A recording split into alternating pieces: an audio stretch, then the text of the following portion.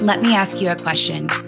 What does it take to unlock potential, to discover what's truly possible in business, to create a new normal? It takes one thing: a leader who raises the bar, who sets bigger goals and higher standards for your business, your team, and most importantly, yourself.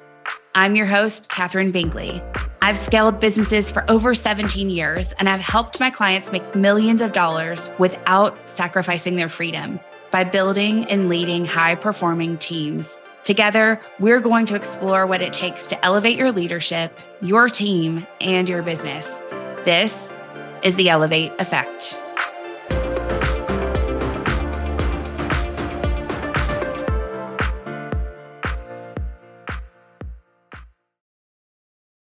I want you to think back to when you first started your business. What was your reason why? Maybe it was to get away from an awful job or to spend more time with your kids. Maybe it was so that you didn't miss so many of the activities that your kids had, or because you were tired of working crazy hours or working on holidays. Maybe you felt like you were worth far more than what you were making in your regular job if you had a 9-to-5. Whatever the reason, and there are so many more options out there, whatever your reason for initially starting, I want you to ask yourself now, is it still the reason that you have your business today? Because here's what I know to be true. Oftentimes, the reason that you started your business over time isn't the reason that will sustain you.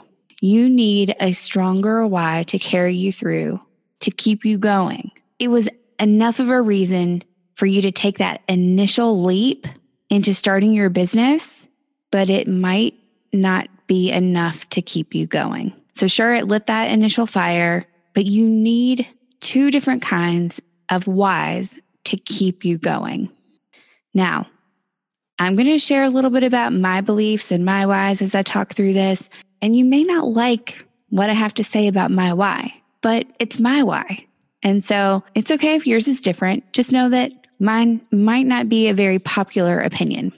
So for me, I initially wanted to start a business for the sake of independence. I literally craved being in control, being my own boss, being able to set my schedule and have freedom. And sure, I didn't like when I missed out on activities that my kids had, like their class parties at school and things like that. But really what frustrated me most about that was that I had to ask permission to be able to attend those things, and that it was even an option to not be able to go. And so for me, freedom was the bigger why. For me, my kids have not ever been and still aren't my why in my business. And I freaking love my kids. They're my kids, but they're not my why. And I don't think that if I made them my why, that would be strong enough to keep me going. And that's because, as I said earlier, you really need to have two different kinds of whys. And your kids fall into your generous why. That's the first type of why that you need. Your generous why is the why you do what you do for others, whether it's your immediate family, whether it's for your target audience and the impact that you want to make on the world. And a lot of people go into business for others and for that impact. I'm sure you've heard of people who spend money that they make in a way that helps the world in a deeper way, not just through the impact that they make with their products or services, but giving back a portion of their proceeds to a charity or to a cause. Others use the freedom that they've built into their lifestyle through their business to volunteer their time. So there are a lot of ways to express your generous why. There are a lot of ways that your business can help other people. And that can be really exciting. It can really drive you and give you that sense of purpose that we all need in our business. And so this is an incredibly important piece. One of the top things that drive us as human beings is a sense of purpose. And so knowing that there's something bigger than you is absolutely critical. Yet, it's not the only why that you need. And it's not going to help you sustain the tough times, the times where business is freaking hard, the times where you have to do some really difficult things, make some difficult decisions in your business. I wish business was all fun and games, but of course it's not. There are moments, there are seasons of business where you have to press on and you need a selfish why to keep you going. And that's the second type of why. You need a selfish why. So when I talk about a selfish why, this can be anything that's the reason for you, the benefit to you to keep going in your business. It could be based on your passion because you get to do what lights you up and you actually enjoy it. It could be the freedom that you create for yourself, the lifestyle that you create for yourself, which is why I talk a whole lot about building a business that lights you up. It can also be the financial side, the financial gain. And there is absolutely nothing wrong with wanting to make money in your business.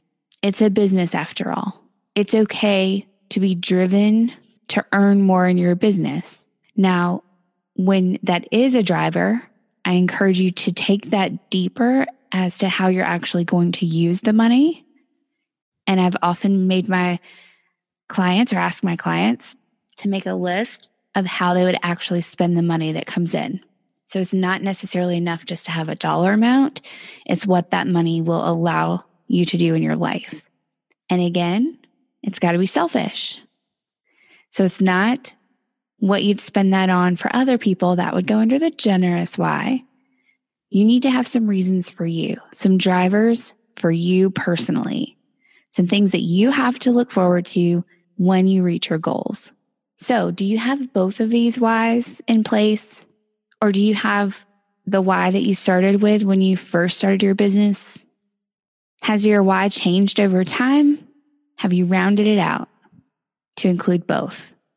I want to really encourage you to revisit this. It's not something that you can set just when you start your business and set it on the shelf and never revisit. You need to revisit your why. You need to stay connected to your why.